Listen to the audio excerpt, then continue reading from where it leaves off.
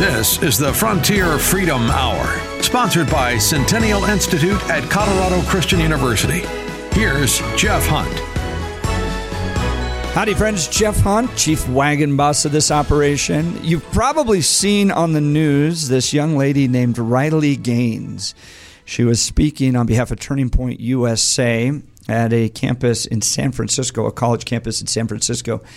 And the radical left was so violent going after her and trying to shut her down that they not only assaulted her, I think they pushed her into a room. They locked her in this room. It was hard to see because there was so much commotion happening. But that's kind of, unfortunately, par for the course for many conservatives on college campuses these days. They have to have major security teams that take care of them, that watch over them, because a leftist college student is willing to resort to violence. They're very happy to. You see even these other Turning Point videos. I saw the other one the other day where they flipped over a table and were yelling and screaming at people. That's leftism. Anyone who's ever studied history knows that that's leftism, and God forbid they ever get control of our government, especially if it's not a well-armed citizenry. You end up with the Soviet Union. You end up with China. You end up with mass deaths because they're always willing to resort to violence. So I was interested in talking with some young ladies from Colorado Christian University, Hannah Harrison and Mariah Hart, about these issues, especially the Riley Gaines women in sports issues.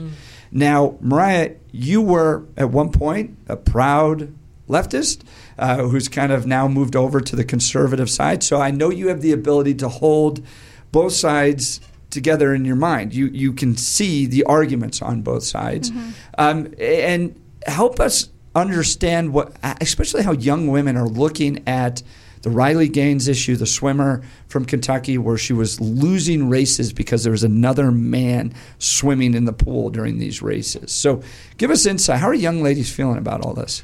Yeah, I would say the important thing to remember about that particular situation is that the focus on the left is not on Riley. It's on the person she was swimming against. It's on, I believe her name was Leah. And I think that, and of course, Leah is a biological male who now identifies as a woman. And I think the pressure is this message that as a woman, in order to be a good woman, you have to be loving and you have to be accepting and you have to have open arms, and that is what qualifies you as a good woman. So it's a lot of emotional manipulation. It's a lot of saying, hey, if you want to be seen as a good person, this is what you have to accept, no matter what the cost is against actual biological women.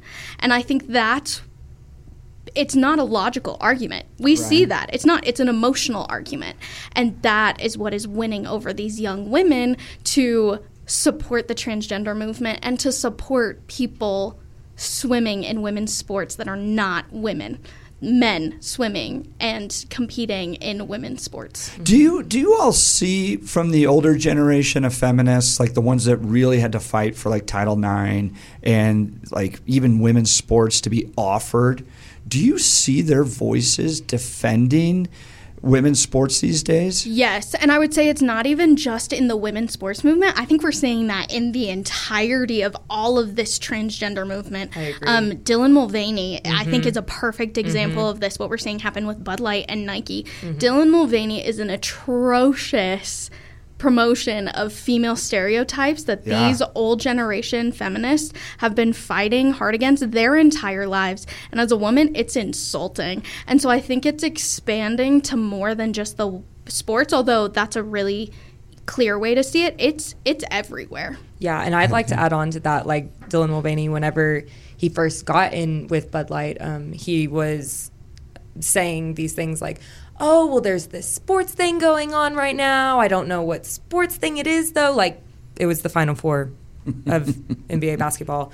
And as a woman who wants to go into the sports industry, I'm disgusted in this. Like, are you kidding me? You're saying that women can't know about sports. Women aren't, like, competent enough to be able to keep up even with just what's going on in the world. Like, it's the Final Four. It's everywhere. It's every commercial. Like, we're just saying that women are ditzy. Women are meant to go buy a purse when we feel sad. Women should wear pink and skirts and all of these things. And I'm sitting here going, I've been a woman for 19 years now, and I don't think that's how that's meant to be. That's not what a woman is. Yeah. But it's a caricature, right? It is. And yet every brand has bought into this and is promoting not you. No. Right? No. So Hannah, I mean, they're not promoting you, Mariah. They're not pushing you guys up to be what a good woman is. They're taking a man that's acting like a 12-year-old girl. Yeah. That's the other weird thing, too. It's not it's a child. It's a girl. Right. It's not a woman. It's a girl, not a woman. And I think that is even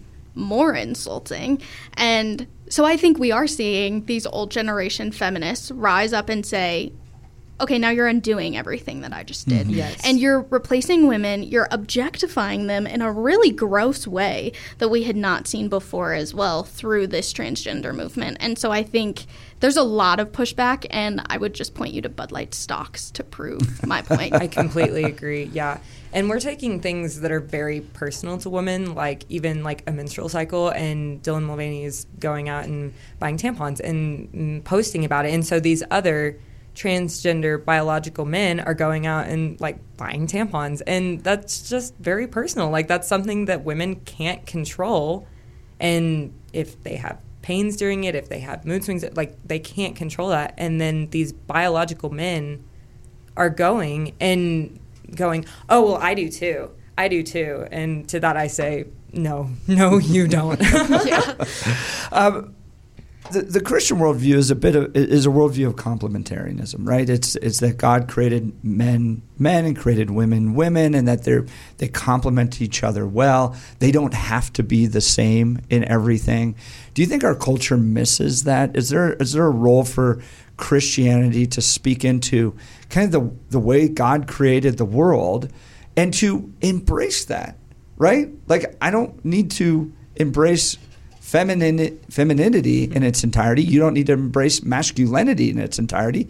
There's good things in the differences that are made there. Absolutely. I'm engaged. I'm getting married in like 2 months here. Yeah, very CCU of me. And my fiance actually does not go to CCU. He goes to a secular school in New England. And whenever I've gone to visit him, and as we as a couple have interacted with the majority of his non-Christian friends, one of the biggest ways we've been able to share the gospel is through our difference as a man and a woman, and how we approach our relationship and our future marriage before the Lord. And I think I have noticed a hunger in people, specifically in the women I interact with, for this man who is a man. Like, and he protects and he provides, and it is not in a belittling way towards me at all, which is what society tells women it is to be in a traditional relationship, but it empowers me to be more of the woman who God has called me to be, the way that my fiance loves me and treats me. And these women who are struggling to get commitment from men, who are struggling to get really anything manly from a man, they just hunger for that. And I've seen it in my fiance's friends as well, where they're like, I want to be your kind of man. How do I do that? And he's had friends who have just picked up the Bible and started reading it because they want what he has, and they recognize that it comes from what Scripture tells us a man and a woman is. And so I think our country is like hungry, so hungry for that. And as Christians and as conservatives, as we lean into what feels really natural to us because we know what's right, the world sees that and they want it, and they'll start to ask questions. And this next generation, they want it, and they will ask questions. And it's about just living out what we know to be true. That is such a testament, and it brings so many people in. It gets into, we've hosted Dr. Yoram Hazony at CCU. He'll be speaking at the Western Conservative Summit June 9th and 10th at the Colorado Convention Center. By the way, tickets on sale at westernconservativesummit.com. That's westernconservativesummit.com.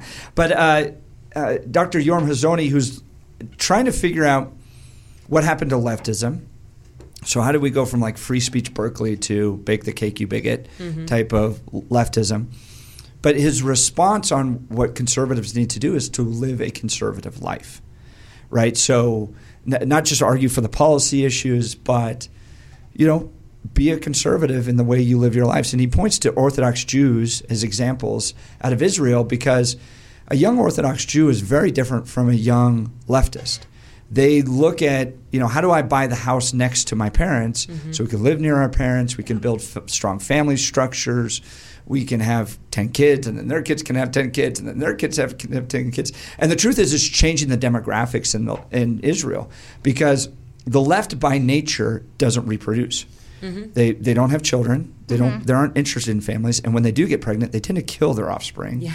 So it's like a fundamentally broken worldview, whereas the conservative worldview is, no, enjoy your family, build your family, make it a priority. It's partly why we left Washington, D.C., was to raise our kids and to spend that time here with them. And I don't regret that at all. I was out coaching my kids' flag football team this past Saturday. Like, that was a good use of my Saturday, right? If you're in that kind of leftist, career-driven, just sell everything to just work, you hit like 35 and you just burn out.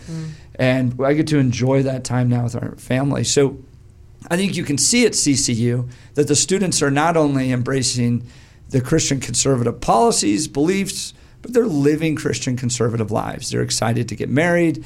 A number of our Centennial Institute fellows have gone on and have kids now. They met at Centennial Institute. They now have kids and are exploring that part of their lives. And that's just fun. That is really fun to watch them, that next generation.